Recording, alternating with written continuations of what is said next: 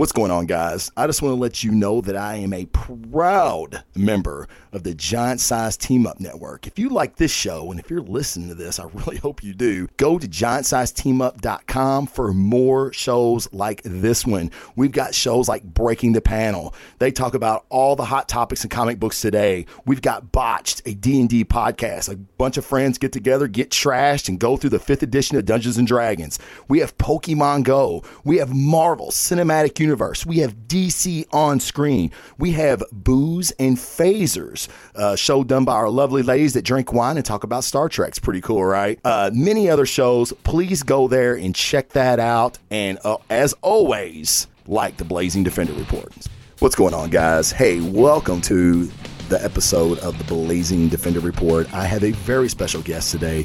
His name is Jay Sandlin, and he is the author of a fantastic little book called Outbreak, Mutiny, and it is available on Amazon right now. You can actually get the ebook for 99 cents. Guys, I'm telling you, I'm halfway through. This is the best 99 cents you'll spend all day, no doubt. Jay is a fantastic guest, and he's a pretty cool dude. You can tell right away from Jay's tone of voice, he probably doesn't belong on the Blazing Defender Report. He's a pretty educated guy. I mean, the guy's working on his master's degree at Southern Alabama. He's authored a book. He is the founder and creator of Novel Comics. He is the living archive of historical trivia, pop culture, and useless knowledge. He's just a great guy. I want to give a big shout out to my boys at the Naked Porch podcast for hooking Jay and I up. Jay is very, very active on Twitter, and his posts are hilarious, insightful, and thought-provoking. So go follow Jay Sandlin Writer at Twitter. With no further ado, guys, welcome to my interview with Jay Sandlin.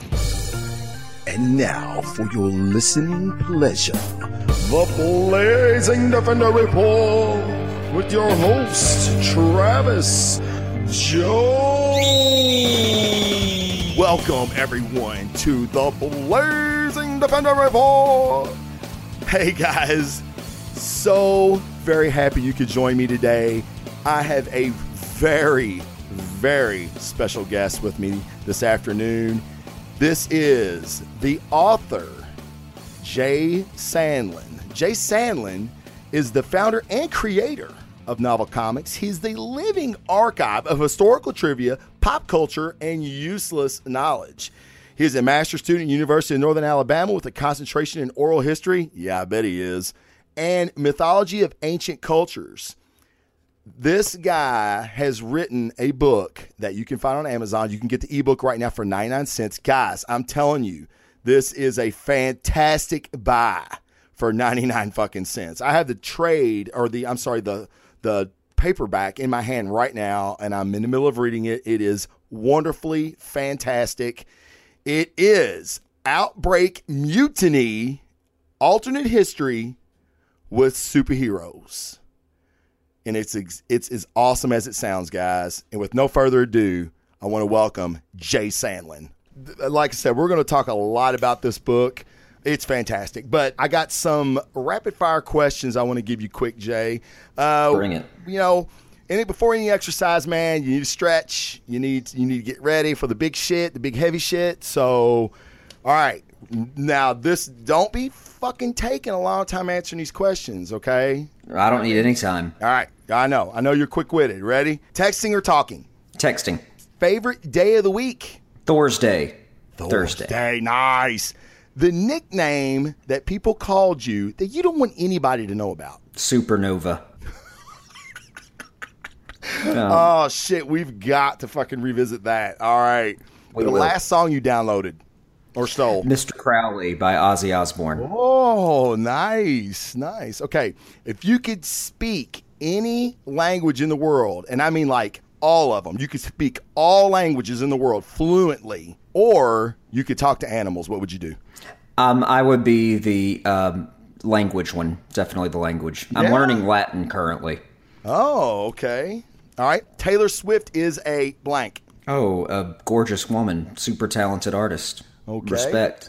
Mad respect. Is it wrong for vegetarians to eat animal crackers? I don't give a fuck because I love meat. I'm a carnivore, so I don't care. Too. What? None of us be here if we didn't eat fucking meat. Yeah.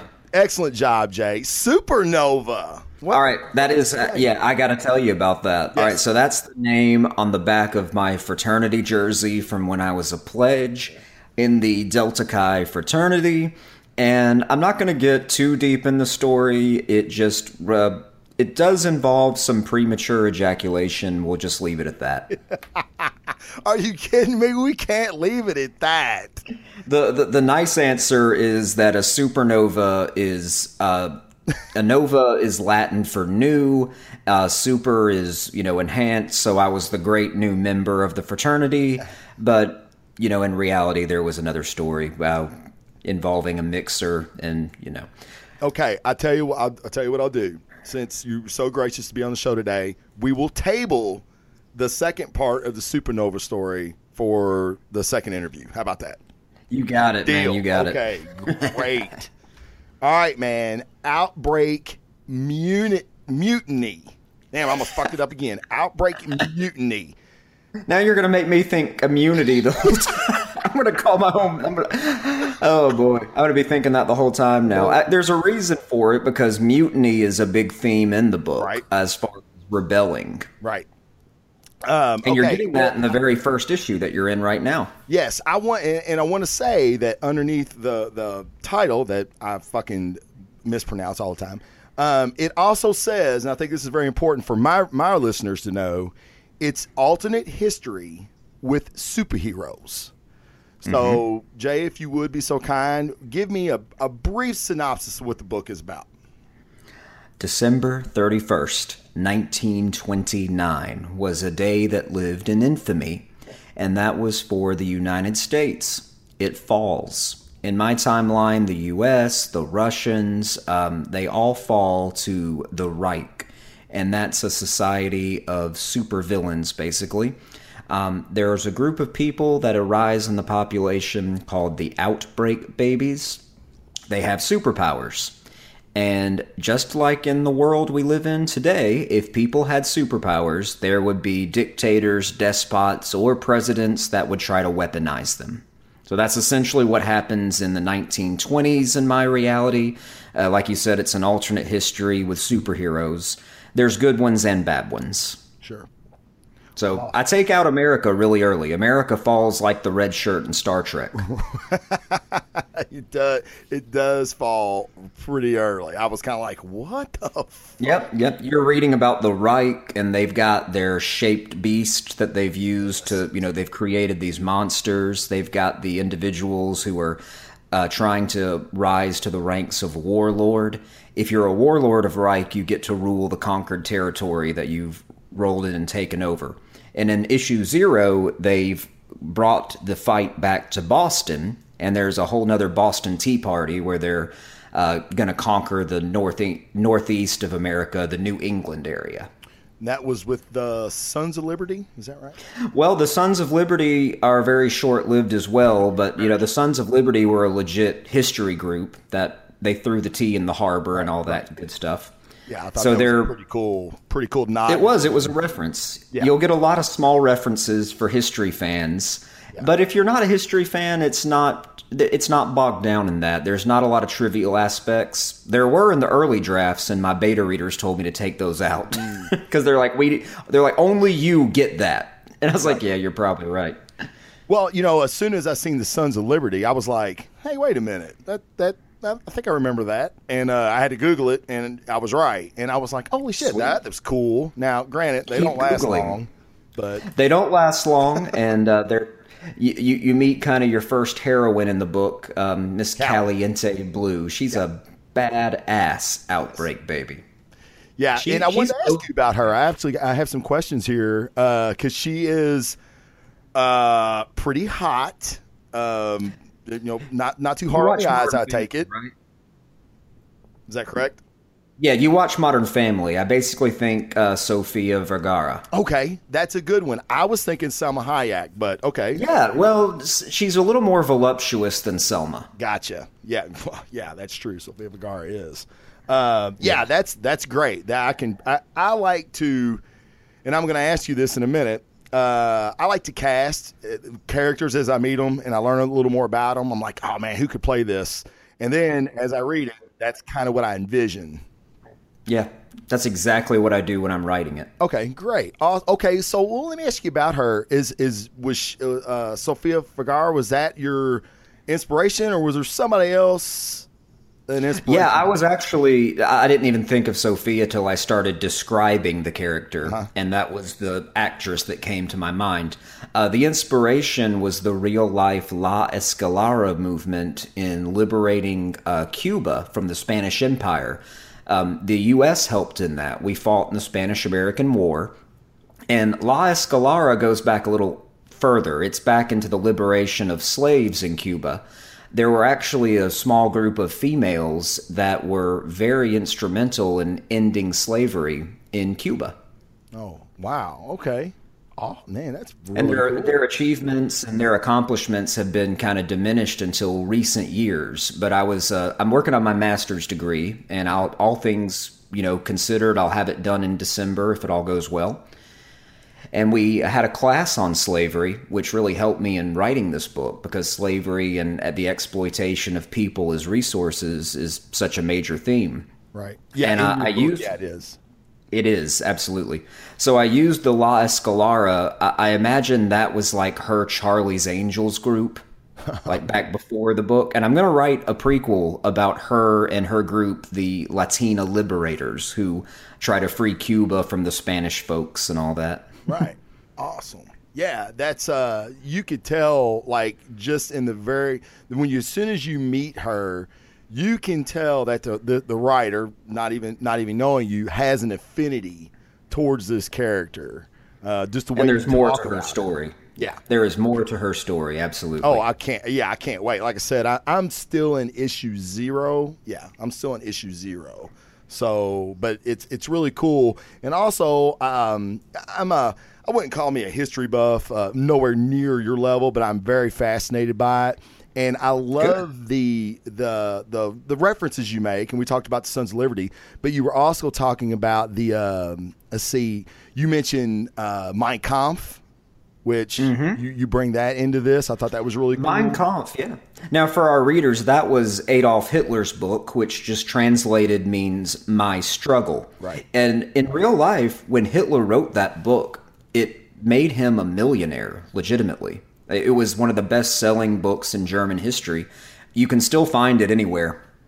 And in my reality, Mein Kampf is a little different. It's actually like the religious text of the Reich. And they use it for their ideals of superiority, eugenics, which was a Nazi idea. Except in my reality, eugenics is based on superpowers, and superheroes being the superior beings, plus the white superheroes. That just makes it even better. Right. Yeah, I thought that was very cool. I like how you kind of changed it to that for your story. I thought that was very. It's a historical Easter egg. You're the first person to mention that to me, so congratulations. Oh, wow. Awesome. Okay, great. Yeah, that was one of the second things I wrote down in my notes. I was like, oh, crap, Mein Kampf, that's cool as shit. You mentioned, and the ideas of Mein Kampf come from the ideals of the Austro-Hungarian Empire, which is Nordic superiority. Right. And that, in turn, comes from the Vikings. Exactly. Yeah. So a lot of Hitler's racism came from the Vikings. Yeah. Well, the blonde-haired, blue-eyed man that he considered the alpha male. Am I right? The Aryan. Yeah. The Aryan. Right. Yeah, I thought that was a very, very cool nod. You talk about the U-bolts and everything. There's just a lot of that peppered through. And like you say, it doesn't get boggy at all. It flows very, very well, which is what I found to be very cool about it. But I want to talk about Matamba. Matamba. Yeah, Matamba. Now, he's a pirate. He was a pirate. Yeah, he's been around for a minute. I mentioned that he's an Outbreak baby, of course. Right. He is from Africa, and he was a sailor. And with an Outbreak baby, you probably caught on to this. in his introduction that they have to endure like a great injury or trauma for their superpowers to develop. Right. He was stabbed in the gut with a cutlass during a mutiny. Right. Hey, there's one of the first instances of a mutiny. He gets stabbed in the guts, and instead of dying, his superpowers manifest to save his life. So he's able to will his calcium and the cells in his body to create extensions of his bones that he uses as weapons.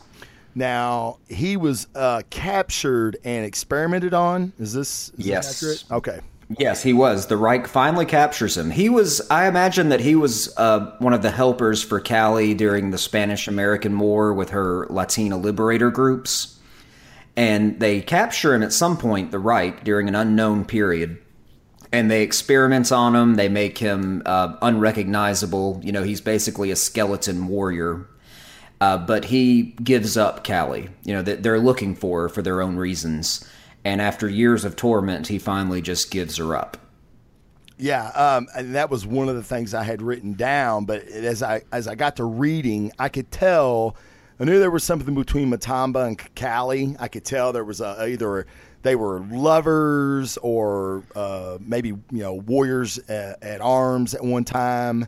For her, they were comrades in arms. Okay. He wanted more, and she kind of put him in the friend zone, I'm afraid. Gotcha. Okay. All right. That answers that question. And you're talking about he can manipulate his bones. Yeah. That brings me to, which I thought was actually, from what I've read, and like I said, I haven't read a whole lot of it yet, but the swashbuckler. I thought that was the coolest description of a fucking ship that I've read in a long time. The beast boat. It's the hybrid, the hybrid U-boat and warship. I want to give my listeners just a snippet of how you describe it. Please Is that do. cool? Yes. Please. Okay. Now we're talking about the swashbuckler. This is Matamba's boat. Okay. The hybrid vessel looked like the mother of all U-boats had collided with an ancient whale. The metaphor was stunningly accurate. The ship's fearsome appearance was in fact provided by the late carcass of another sea beast. It was engineered with unstoppable bone density meant to punch through blockades. The strength of the bones had been widely affected, but the beast itself could never support the strain of its cursed existence. He had demanded the shaper salvage the bones to serve as the outer hull of his ship. The swashbuckler struck terror in the hearts of sailors in oceans across the world. The bow was spearheaded by multiple rows of jagged teeth from the skull. The whale-like beast's piercing ribcage and spinal cord ran down the length of black steel innards. I was like, I'm sitting there reading. I was at the firehouse yesterday, and I was reading it, and I was like, holy shit. I totally pictured this dope-ass, just ass-kicking ship pulling up. I was like, dude, that's awesome. I had to highlight it.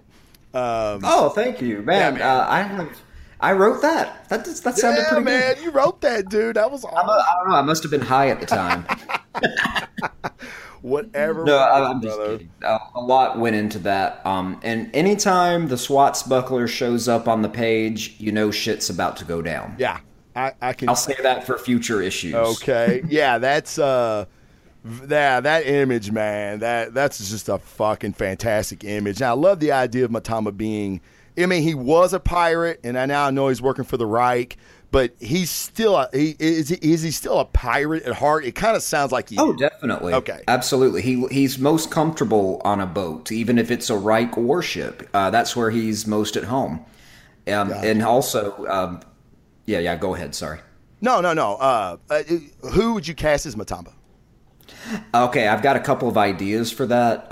My first choice is probably, I don't know if you watch Supergirl on CW. Sure. Mekad Brooks, that plays James Olsen or Jimmy Olsen. He was kind of on a short list. Yeah, he was on True Blood as well. He was. He played Eggs. Yep. I liked that season. It got bad towards the end, but I love some True Blood. Yeah. It was one of the first things my wife and I did when we were dating to bond, is we'd get together and watch these vampires have sex. Did it work? Oh, yeah, every time.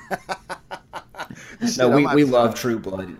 We stuck with True Blood towards the end, even though it was kind of a shadow of its former self. Oh, man, me and my wife did too. We loved the maybe the first 3 seasons. I thought it was fantastic, and then it just seemed like it went downhill every season after. It did. It had its moments after that, like the Vampire Authority was kind of cool. I liked those ideas of a governing body for vampires. Yeah, absolutely. But yeah, overall, you're right. It was downhill. Yeah, it kind of went downhill. I tell you who I pictured, and it only because I'm so into it right now. And I just picked up another show that he's in. I found out he was in. I was like, holy shit, there's Shadow Moon is the guy from American Gods. That would be an amazing cast. Yeah. Oh, yeah. I'm loving American Gods right now. Oh, my God, it's so good.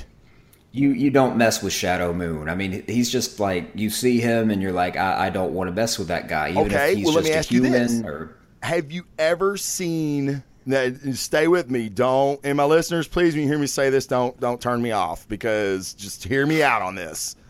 Have you seen The 100? I watched the first season. Okay. Shadow Moon was the first Earther that they come in contact with, and he was a bad motherfucker on The 100. He was. What was his name on that show? I don't even remember. Lincoln, yes, because they named him after the monument. Exactly. Yeah. I love that show. Like, I'm addicted to that show right now. I need to get caught back up on it because it is on Netflix, and I did enjoy the first season. But there are some shows you just kind of bow out after a while. Yeah, you do. So I will catch up on the 100 again for you, sir. Man, dude, I'm telling you, you let me know what you think about it, because I just finished season 1, so I'm getting into season 2. And the way season 1 ended, I was like, holy shit, this is fucking awesome. There's a guy at the firehouse that watches it. He loves it, and he's telling me all the time. He's like, dude, I'm telling you, you're going to love this. And I was like, it's on the fucking CW, man. Come on, I've already got too many CW shows on my bucket list, or on my DVR list. And he was like, no, you got to try it. So he was right. But yeah, please check it out, Jay. I'd love to get your opinion on it. No, I loved the first season. I think I got a lot of the second season too. I liked the president of the space station guy, and when he gets everyone down to Earth, and there was some good stuff. Okay, the different factions. I like factions. Yes, yeah, I do too. And it's kind of like The Walking Dead in a way. It's like you've got all these other extraneous factors trying to kill you, but you have to worry about other people. Oh yeah, people are always the biggest threat. Yeah, we're always the biggest threat to each other, which I think is kind of funny. Okay, just getting back to your book for just one more second, I want to talk about this character, because I was like, this is an awesome character too. The Hordling. Yeah, Hordling. Dude, where the fuck did you come up with the idea for the Hordling? You had to have been high. Maybe. I'll tell you what I was thinking at the time. I was imagining the Pied Piper without the Piper. Perfect. The Pied Piper of Pocono, of course, was the guy that was able to charm the rats and control them with his flute. I liked the idea of the rats all moving in concert, and then I thought, well, that would just be cool without the Piper. And then I thought about the Borg from Star Trek with the hive mind. Right. So all that together, plus a little weed and Adderall, probably combined to Hordling. My sister read the book. I'm glad you mentioned him. My sister read the book, and she texted me and just said, Hordling is the stuff of my nightmares. Yes. Oh, I guess she fears rats, too? Is that a... Well, I mean, who doesn't? Nobody likes rats. Yeah, nobody likes rats, right. So Hordling is a hive mind of rats that combine together, and they can form like a wave of rats. It can form like a humanoid type rat creature thing. It will keep appearing throughout the book, especially in the climactic fight. So you'll have to let me know what you think about him. This is what I found interesting about him. Is horrifying as he is, he's kind of like comic relief. A little, yeah, there is some of that. In some scenes, when he speaks, yes, I described it as the sound of screeching vocal cords that were never meant for speech, but they're producing it unnaturally because that's what the shapers made it to do. Right. And It's like and so Matamba is given the charge of Hordling. They're like, you have to, make this experiment work. He's your first mate. So I imagined, like in the backstory, it's like, okay, we already said Matamba's a pirate, so he's going to try to teach Hordling to be a pirate. And that was why he was trying to use the pirate lingo in the beginning. He's like, shiver her timbers. Yeah. I can't really do a Hordling voice. I think it would be awesome if someone made an animated version of this and voiced Hordling. I'd like to see how that sounds. It was fantastic. And then, because Matamba's kind of like, when he speaks, Matamba's kind of like, oh my God, like, just stop already. And then, he says, like, Polly wants a crackle or Hordling wants a birdie. Yeah, because Hordling's not very good at being a pirate. You'd give him a parrot, and you'd say, feed the parrot, Hordling, but he would eat the parrot instead with his, thousands of tiny mouths eating it, and it's just disgusting. So cool. I love that character, man. I'm sure. Thank you. And like I said, I'm just in zero, and I'm sure I know. Just looking at your cast of characters in the beginning. There's several more. I'm glad you mentioned that, because every book, or fantasy book especially, that I've loved reading has had extra elements like a cast list, maps. I have maps in the beginning, and in the back of the book, there's a glossary of terms as well. Okay, I did not know that. Mm-hmm. That's in the back, because I couldn't put it all in the front, otherwise you'd never get to the story. Yeah. But the glossary of terms, because I invented so many terms in my vernacular, like the Outbreak babies, humdrums are what I call people without superpowers, latents are what I call people that could potentially have superpowers if they go through the accident. We mentioned the swashbuckler, so on and so forth. Yeah, okay. Very cool. Yeah, I'm glad. I just got my book a couple days ago, so I'm glad that you told me that. When you finish it, I'll give you my address and I'll sign it for you and send it back. That would be fucking fantastic, Jay. Thank you definitely. Much. Oh yeah, I'd love to. Okay, now, all right. The book's fantastic. Please, guys, go out and get it. Is there a hardback version, Jay? Not right now. Okay. We just Amazon's the publisher, and they're offering the ebook for 99 cents, and the paperback edition's available as well through Amazon Prime. Okay, yeah, that's what I have is the paperback version, which is very cool. 99 cents. Are you fucking kidding me? That's a steal. I'm telling you right now. Get that shit on your Kindle ASAP. And we'll have Jay back on when I finish reading the book, and we'll talk about it more in depth. But yes. Jay is also a huge Star Wars fan. Super fan. You are a fucking super fan, my man. That is a fact. What's the name of your YouTube channel, Jay? Well, the YouTube channel is The Novel Comics. But and that's my publishing company where I'm releasing Outbreak, Mutiny, and the Shared Universe. But you can find all my... I don't intend to just do Star Wars. That's just the way it's been working out. Yeah. But I like to release other content on YouTube. We have a show called the Jedi vs. Sith Symposium, and we've been debating Star Wars theories recently. Yeah, I've checked some of those out. Pretty good stuff, guys. If you're into Star Wars, which I know a lot of my listeners are, I know I'm a huge fan myself. I've really enjoyed. I listened to the Snoke one. Who is Snoke? Yeah, who is Snoke? Everybody's asking. Well, we go over a lot of possibilities. Okay, well, just we don't have to get into it fully, but who do you think Snoke is? Oh God! After hearing all the possibilities from our panelists, we had an international panel, people from Ireland, Scotland, and the U.S., all weighing in. I'm going to guess that Snoke is a new character. He is a dark side force that's been hiding in the unknown regions and watching, and maybe he is somehow tied to the original Sith species. Ah, very cool. I like that idea. Yeah, I do too. And a lot of this came from it just actually being released not too long ago that he was from the unknown regions. Is that correct? Well, it was hinted at in the Aftermath trilogy. They've never come out and said, his name, but they've mentioned the threats in the unknown region.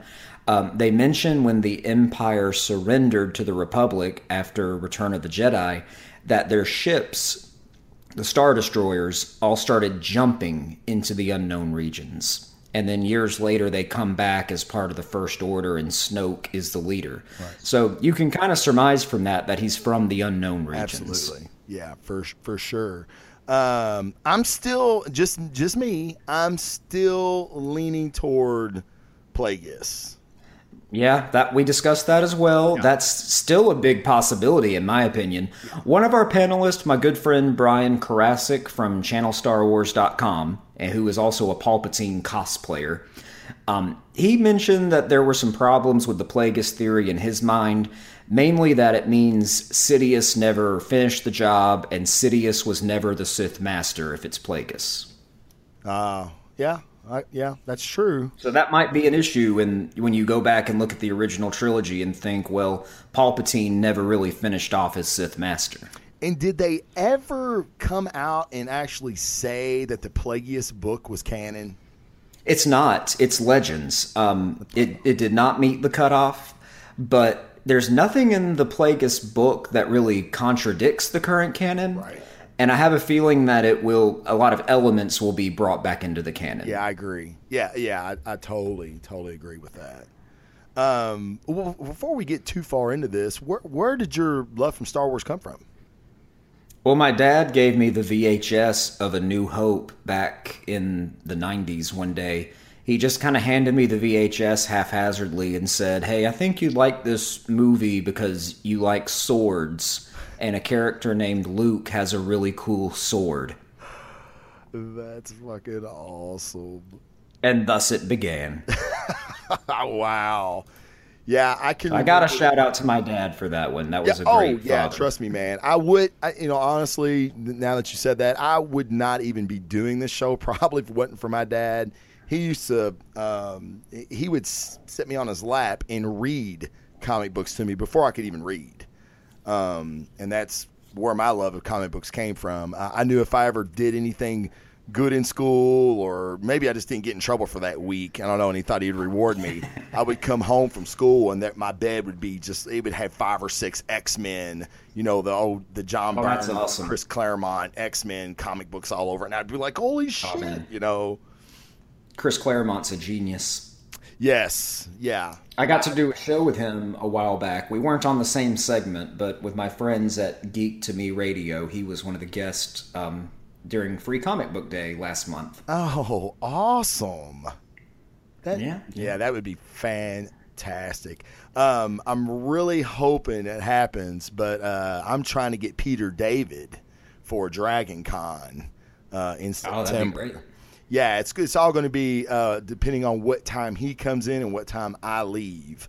But, right. I'm really hoping I get to interview Peter David. That would be fantastic.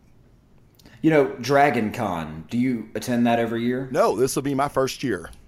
I've never been. I'd love to go to Dragon Con, but I have a friend that went to Dragon Con, and he told me a true story. I'll just tell it real quick. This was back in 2002, probably 2001.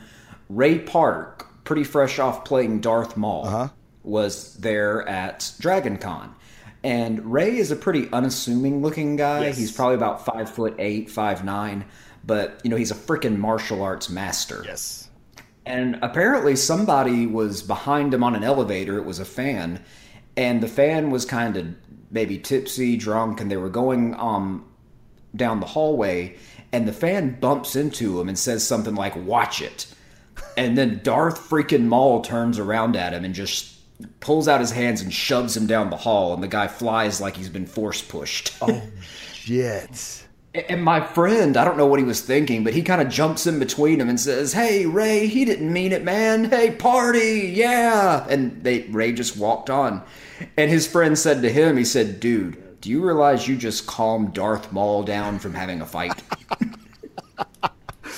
That's awesome. Because the fan was like 6'4" or something, but he had the body of Gumby apparently. And Ray Park is just like solid muscle, like a fire hydrant. Oh yeah.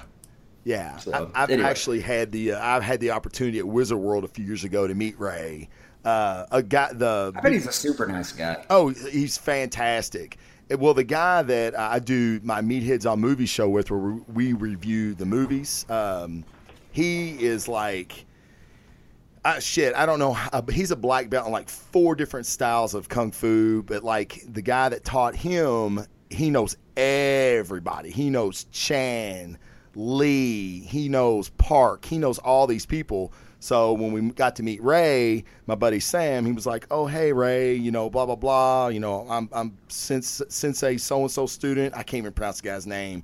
And Ray just, his eyes got real big and looked at him, and he stood up and he shook Sam's hand, and we had this huge line behind us, and he talked to us for 10 minutes.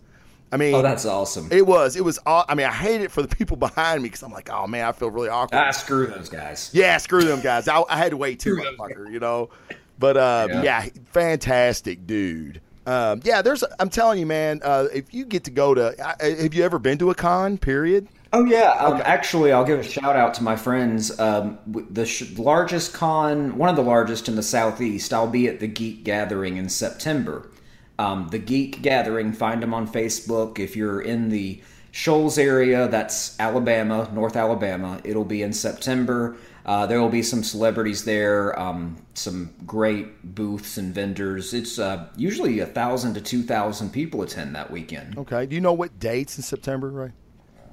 Yeah, I'll tell you real quick. But Ray Park, I would love it if he was to do a Darth Maul solo movie. Oh, dude. I think that would just be freaking awesome. I think that would be awesome. There's already a great Legends book called Darth Maul Lockdown. They could base it on partially. Oh, yeah. Yeah, I've read that book. Yeah, it's great. The Geek Gathering's October 7th through the 8th at the Florence Lauderdale Coliseum. So it's in October this year. Okay, good. Good. So I will be there with my improv comedy group, actually. Maybe selling some books as well if I have them handy. We'll see. What's the name of your improv comedy group? The Wickets. We Wickets, based on old Wicket from Planet Endor. Check us out on Facebook. Yeah, facebook.com/It's the Wickets. We do shows every month. We're going to do a show on the 29th of this month here locally in the Shoals area. So check us out on Facebook. If you're in town, just come see us. That's incredibly cool. Let me ask you this. How the fuck do you find time? Now, you're also married and have a 3-year-old. Is that correct? I do. I have a great 3-year-old. His name's How Joel. the hell do you find the time to do all the right books? And you are a self-proclaimed show whore, podcast show whore. I'm probably like your 10th show this fucking week already, and it's fucking Monday. So how do you find the time, man? When people say they can't find the time, it really means they don't have the motivation to accomplish the goal that would require that time. Yes. So for me, it's just all about setting my goals, setting my deadlines, and putting in the blocks of time that I need to reach that goal. Yes, I absolutely agree. I totally. Which is a fancy way of saying I'm an awesome procrastinator. No, sir. I, my man, am a fantastic procrastinator. I'll get it done, but it will be at the last moment, right before the guillotine drops on your neck. I'll be there to save you, but it will be right at that last second. I guarantee it. Well, everything about writing took longer than I imagined it would take. Oh, I can only imagine. That was a stretch for my patience. Well, how long? Give us a time frame. I will. Starting in June. Now, the time frame started in June of 2016 to the publication date of April 19th of this year. So that's almost 2 months ago. But that was from the very first idea to the finished product. It's not going to be the same, in the next book because I've already got the characters, I've got the plots, I've got the basic idea of where things are heading. Now, I've still got some very large gaps to fill. Right. But I've got the world now. In June, when I first really put my mind to writing a superhero book set in alternate history, it was totally different. It was set in the present day. It was more of I don't know. It was more of like a commentary on modern business than it was like what I ended up with. it was set in the present day, and I imagined like a convention for superheroes where they all go and they get the best products for being a hero. Like you could buy your Signal Watch apps, or you could get strategies from other superheroes. Yeah. Sort of like that. And that's something I could still come back to at any time. Sure. But I had written some paragraphs about how the world came to be this way. And I imagined the superheroes fighting at Pearl Harbor. I imagined the superheroes fighting on D-Day. And I was like, heck, that is a whole lot more interesting than what I'm writing. I'm gonna write that story. Yes. Yes. So that's what I did. And then in December, I finished the first draft. It was about 100,000 words, actually more than I published, because I published about 80,000. And brother, I scrapped every word in December. Oh my God. I stopped. I did a total rewrite because I had some great ideas. I had some great foundations. I had built a world, but it wasn't working for me. Some things just weren't clicking. And that was when I recast my lead character, who you'll meet in the later issues. He's on the cover. He's the guy with the eye patch and the hook. Yeah, okay. Yeah. His name is the Buccaneer. And when I created the Buccaneer, we'll talk about this after you finish the book. Sure. He wasn't in the first drafts. Keep that in mind as you read.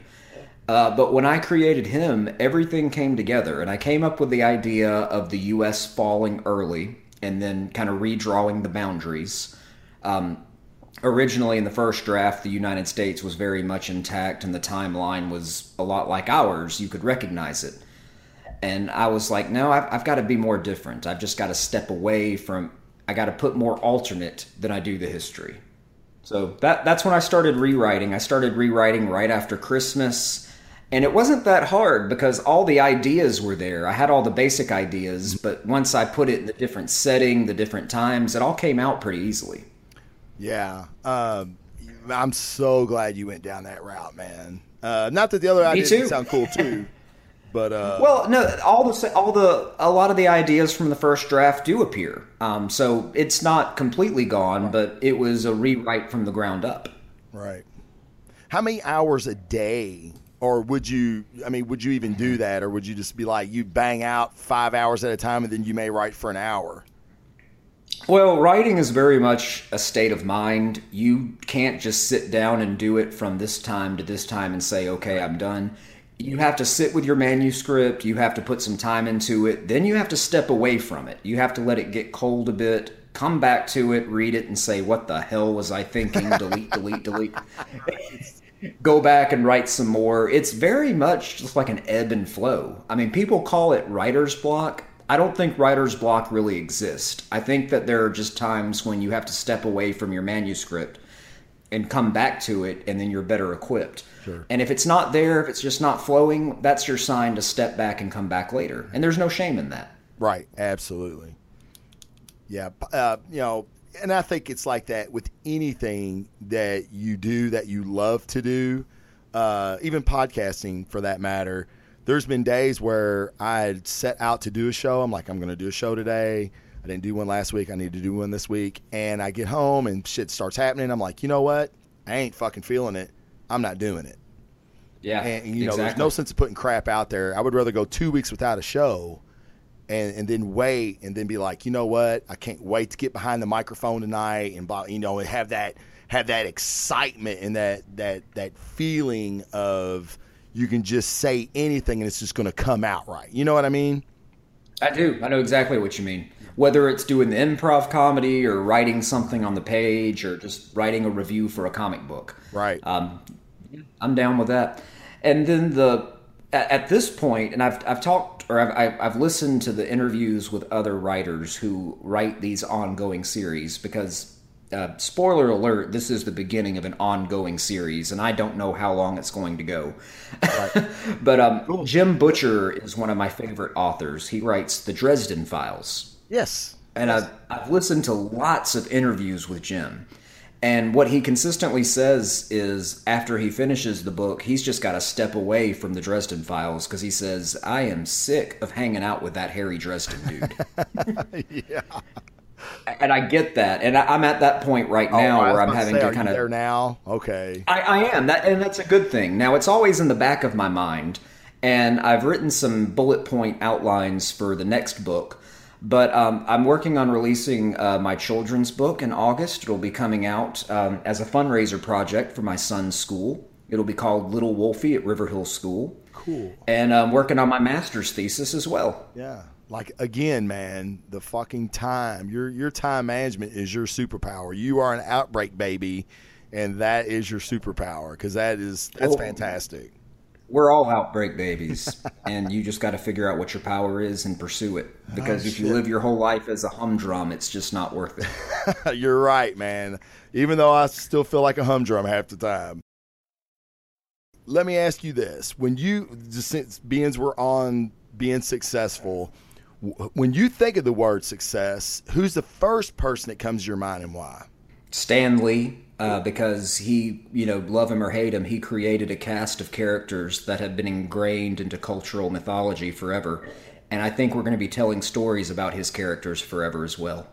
And why do you think that is, Jay? Because, we get into this discussion on Breaking the Panel. It's one of the shows on our network where we kind of take these topics and really kind of dive into them. And I think it was the show, it was either where Jane Foster took over the mantle of Thor, or maybe when the Falcon took the shield from Cap. And right. A lot of people were upset and a lot of people were mad, and I understood it. I understood them being upset, and I don't understand why we have to diversify iconic heroes. Why isn't there, I guess this is my question, why isn't there a new breed of diverse heroes that have this the star quality, the star power that Captain America, Spider-Man, all these characters have? Yeah, I know what you're talking about. I don't really think that's a new thing. I think that's just more of an attempt to shake up the storylines when Agreed. It feels like your characters are getting ancient. Because when you hear that Tony Stark is being replaced as Iron Man, right, in the back of your mind it's not forever. Right.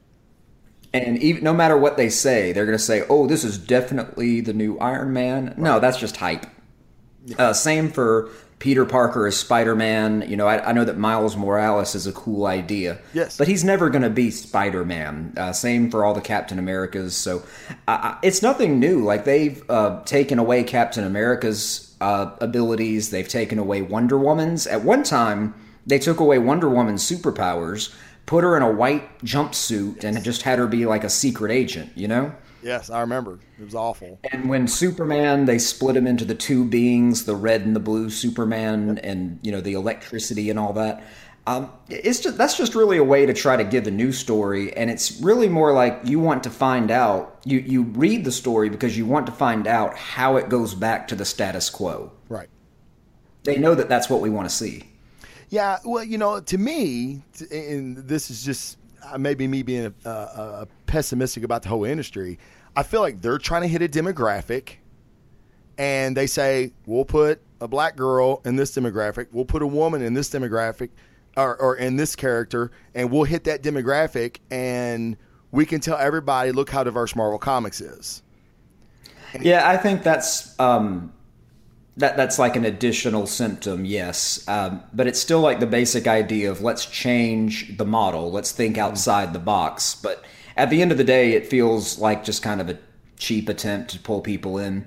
I also feel the biggest problem with the comic book industry, even more than that, is the constant reboots. Yes. I'm so tired of hearing the rebirth, reboot, crisis. Right. Anytime you hear there's like a crisis in the title right. and the Flash is doing something, they're going to just be, starting over again. But when they start over, they just tell the same story. Yeah. In all fairness, I totally agree with you. But with DC in this last rebirth has been, in my opinion, fantastic. I'm all for a reboot if it's done correctly, if it's done right. It's such a double-edged sword because in a way you have to reboot your continuity at some point because it's going to get too bogged down. You're going to have to remember decades of stories. Right. But, then at the same point, if it's overused, it's almost like, hey, I've masturbated 3 times in one day. It's starting to chafe. Right.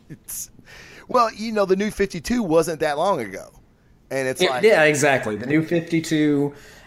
before that, you had other ones like Superman, Birthright, All-Star Superman. All these were supposed to restart the universe. Final Crisis. They would either work or they wouldn't. Right. 1 year later is another one that comes to mind. Mm-hmm. So that's right. Rebirth, I'm very optimistic about Rebirth. I was actually just reading one of the Rebirth titles here with Super Sons issue 1. Mm-hmm. Oh, yeah. It's fantastic.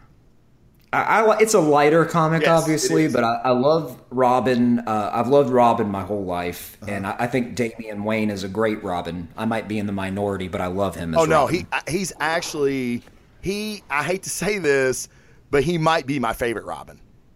Well, there's no shame in that, because he's actually Bruce's son. Yes. That means something. He's darker. He's not going to play by the rules of the other Robins. I feel like the other Robins were like these little Boy Scouts. Yes. Yeah. Now I do especially like Dick that Grayson. Tim Drake kid. I think Dick Grayson was a great Robin. I was actually glad to see him as Nightwing. He's the only one that I felt like kind of outgrew the Robin mantle. Nightwing is my jam. I've got a blog post coming out. Actually, I'm going to be a guest blogger on my friend Dave Taylor's site, and I'll be sure to tag you in it. But I've actually written a blog on how, in some ways, Nightwing is the greatest of all superheroes. Wow. Okay. Definitely tag me in that. I'd love to read that. We will talk about how that, yes. In short, Nightwing, he experienced the same tragedy as Batman.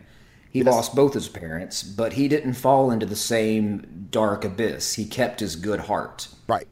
Yeah. And he uses that to unite heroes. He leads them and he motivates them in a way that Batman never can. Yes. And when Dick was Robin, I loved their dynamic. Because Bruce is Bruce. He's always going to be Bruce. But Dick never gave up on him. Never once gave up on him. I totally agree. Dick was his first son. And then, just like you said, he became a character in his own right. They've really done well with the character in the DC animated releases that come out. I was just watching Bad Blood this weekend because I hadn't seen that one yet.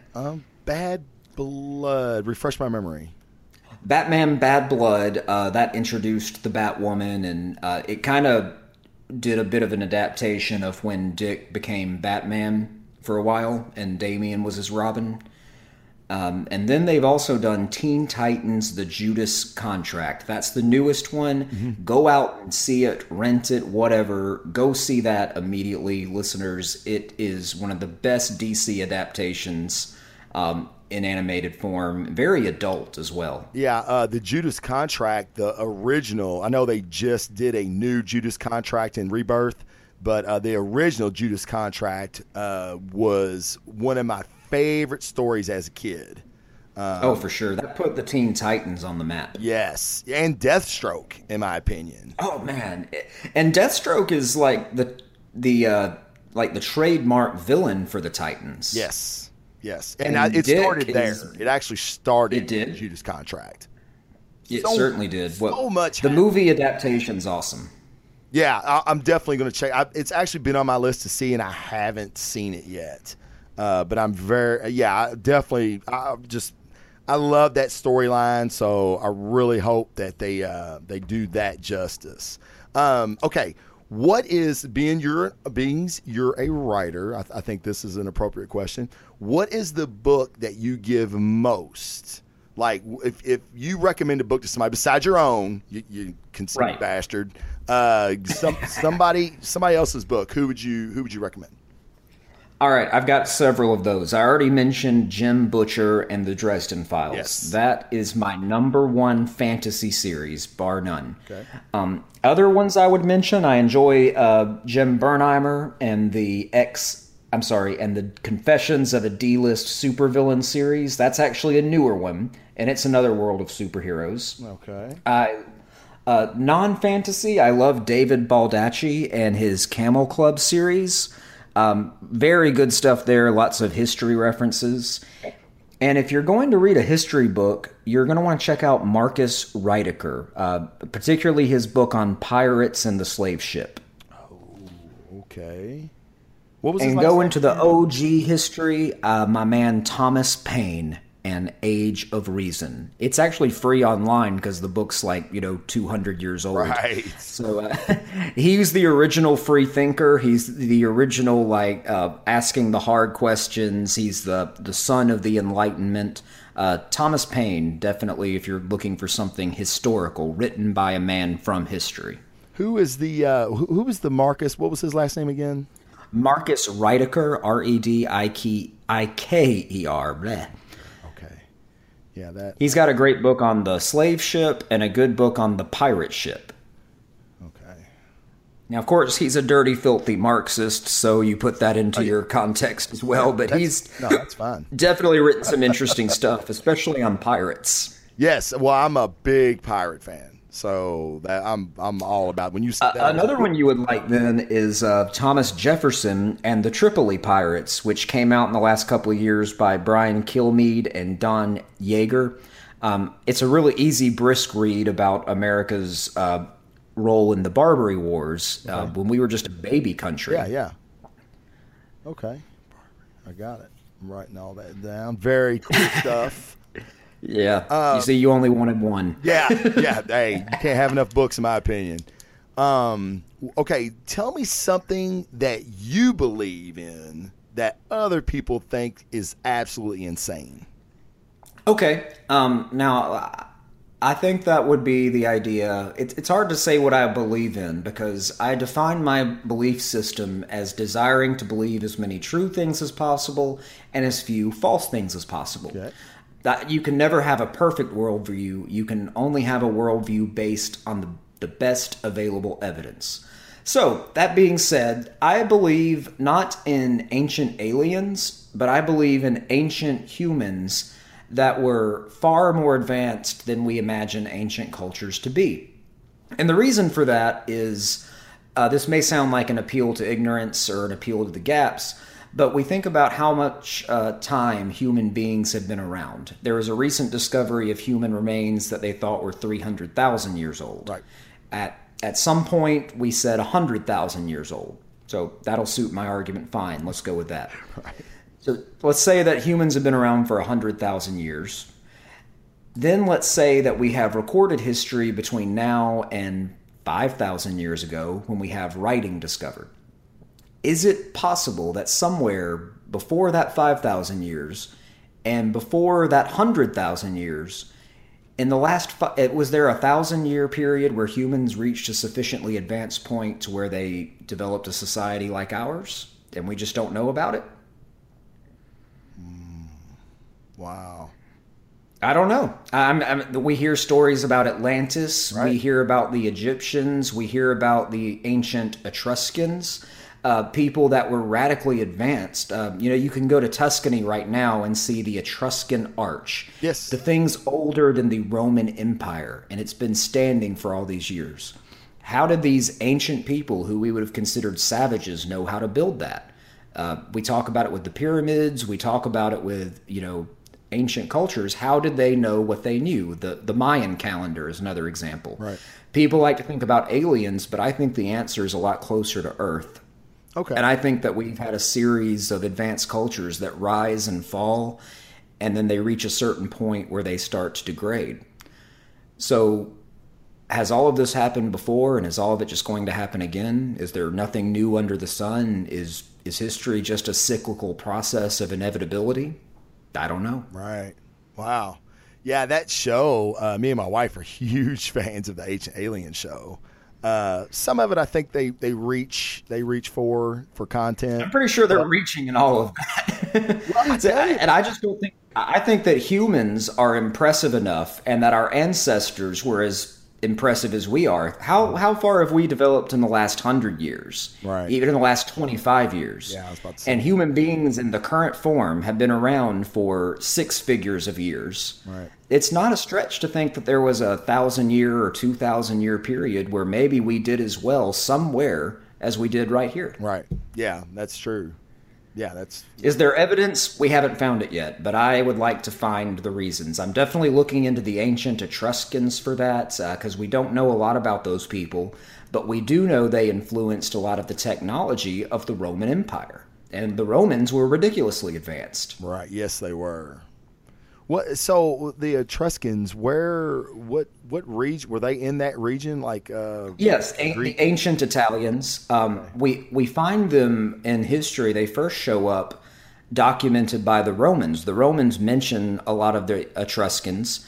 There was an Etruscan rebellion at one point, and the Romans had conquered them and integrated them into their society. So all we know about the Etruscans is written by the winners, the people that eventually conquered them. Wow, cool. All right. Dude, I'm learning all kinds of cool shit. Yeah. I am a teacher and the world is my classroom. Love it. Said Charles Xavier. I love it. Awesome. Okay.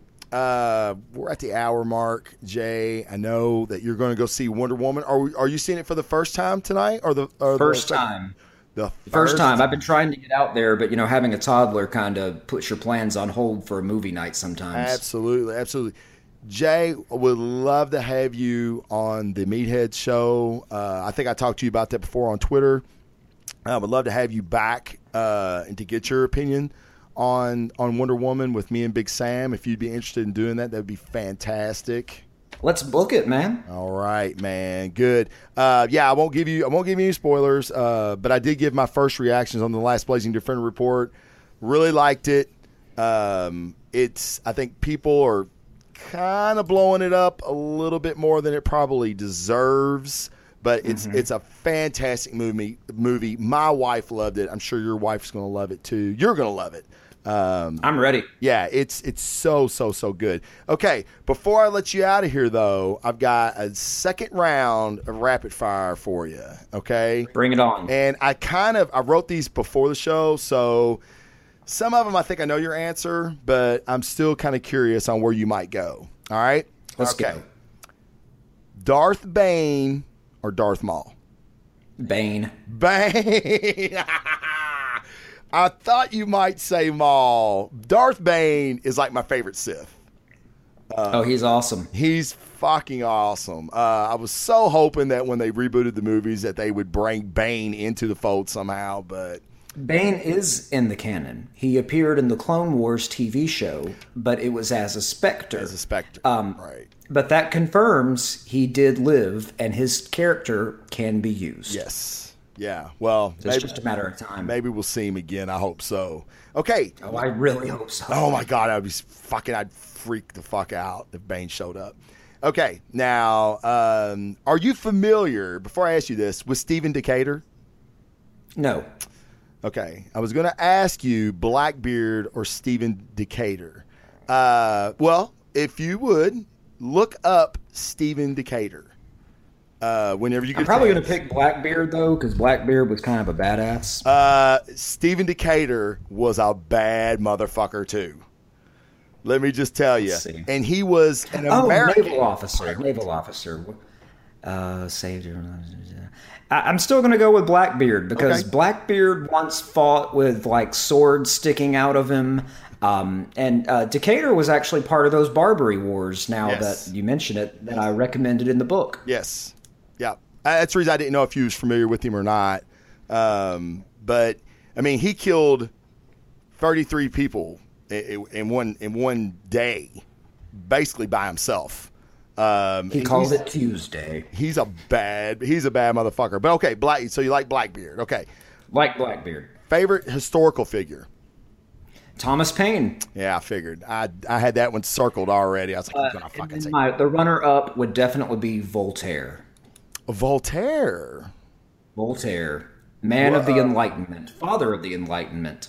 Okay, so I mean that's why because of that. Yeah, he rejected authority-based thinking and said, what you believe, you've got to prove. Yeah, he was a fucking outlaw. He was. He was a fucking outlaw. One of the first. He wrote plays also. Yes. What was his... He was famous for one. He wrote one play, I can't remember the title off the top of my head, but he wrote a play about Muslims. And everybody was all worried about that. Like he was going to... It was kind of like the modern day... what's the word? Political correct folks. Mahomet was his play. Mahomet. Okay. 5-act tragedy in 1736. He got a lot of pressure to cancel his plays from Muslim groups, you know. Wow, they were doing that shit back then too, huh? Yeah, yeah. Voltaire described the play as being written in opposition to the founder of a false and barbarous sect, referring to Islam. So He did not mince words, Voltaire. No, he didn't. I like him already. Yeah. Okay, Luke or Han? Oh, Luke all day long. But I'm into the mystical side of the Force and the Jedi, so it's got to be Luke. Yeah, Luke is like one of my least favorite Jedis. My only saving grace for Luke for me is if in this new set of movies he rolls over to the dark side, and then I'll be like, he's a bad motherfucker. Read Dark Empire. That's when Luke falls to the dark side in those comics. Dark Horse comics, maybe? Dark Horse, yes. That was in the 90s. Okay. Yeah, I never did read those. I read a lot of the extended universe stuff, the novels. I didn't. Oh yeah, I love all a lot of the Dark Horse stuff. I didn't like it. I didn't think it was very good, to be honest. It's not great, but if you just want to read about Luke falling, the first one's pretty good. Dark Empire 1.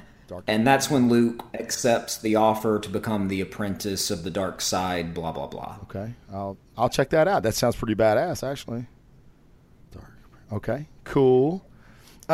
Growing up, I liked Han. I don't know. I always thought Luke was kind of whiny and shit. But, he was, absolutely. You know what I mean? You can't go wrong with either one. Yeah. But for me, it's what Luke represents. And I'm hoping that he's shown as just a capable kick-ass in the new trilogy. But it seems like he's going to be indecisive and kind of like, he's afraid. He's been through a lot of tragedy. We'll just have to wait and see. All right, let me ask you this. I'm getting away from my rap. Okay, let me finish up my rap fire, and I want to go out with this last question for you. The rest of the rapid fire is Superman or Batman? Yeah, Batman. Batman? Okay, cool. Oh, it's so hard to pick. I know, isn't it? Super strength or the ability to fly? Oh, fly, 100%. 100%. Marvel or DC? I love them both. I can't. They're all the same thing to me. It's just superhero stories. I don't see the labels. Okay, cool. Very cool. Okay, now this is what I wanted to ask. That being said, Marvel was my first love. Yes, mine too. As I've gotten older, I don't even want to say that. It's actually been in the last few years. I feel like Marvel's really started to slide. As far as like the writing stable isn't very strong, and I'm leaning more towards DC stuff and Image stuff now more than I'm ever. ready for either of them. I'm rather ready for either of them to give me a call. Well, I'm telling you what, brother. After just what little I've read of Outbreak Mutiny, you got the chops. You could do it. Thank you. Give these. Well, hey, I'll come back when you're finished. Yes. Oh, absolutely. But let me ask you this really quick.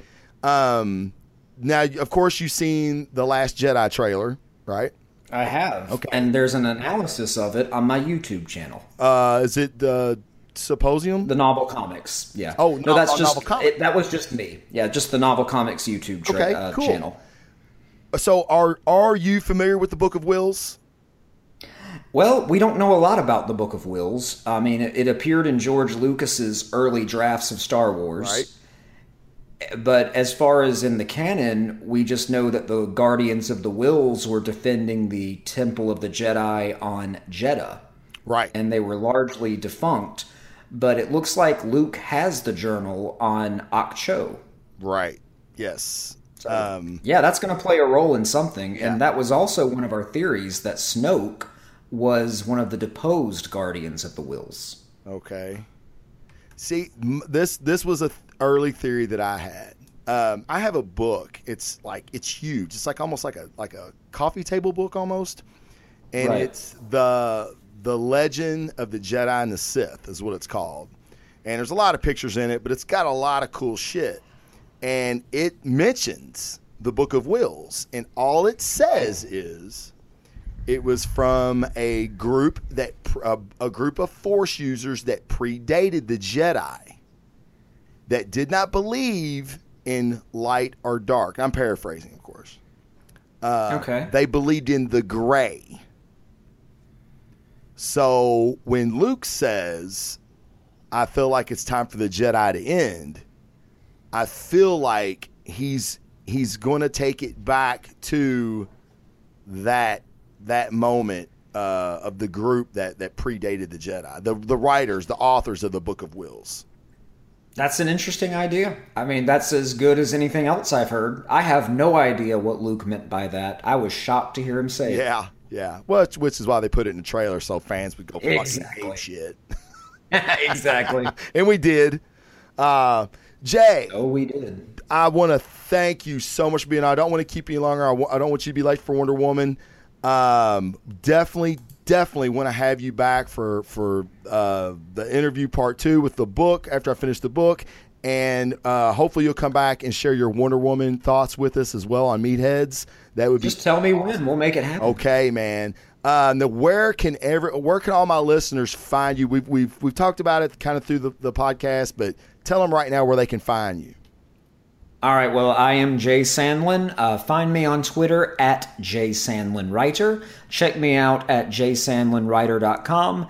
And Outbreak Mutiny, Volume 1, Alternate History with Superheroes, is available on Amazon in ebook and paperback. Awesome. And let me just say, if you're not following Jay on Twitter, you're fucking making a mistake right now. He's one of my him and the Naked Porch guys are some of my favorite tweeters, I guess. I have their shit on notification every time they send something. I want to see it. It makes me laugh almost every day without fail. With that, Jay, thank you very much. I want to thank Black Rifle Coffee and Collectors Cantina on Facebook. Please go check those guys out. They're proud sponsors of the show. Love those guys. Thank you for everything you do for me. And with that, I'm the Blazing Defender. And for Jay Sandlin, we're out of here. Thanks, guys.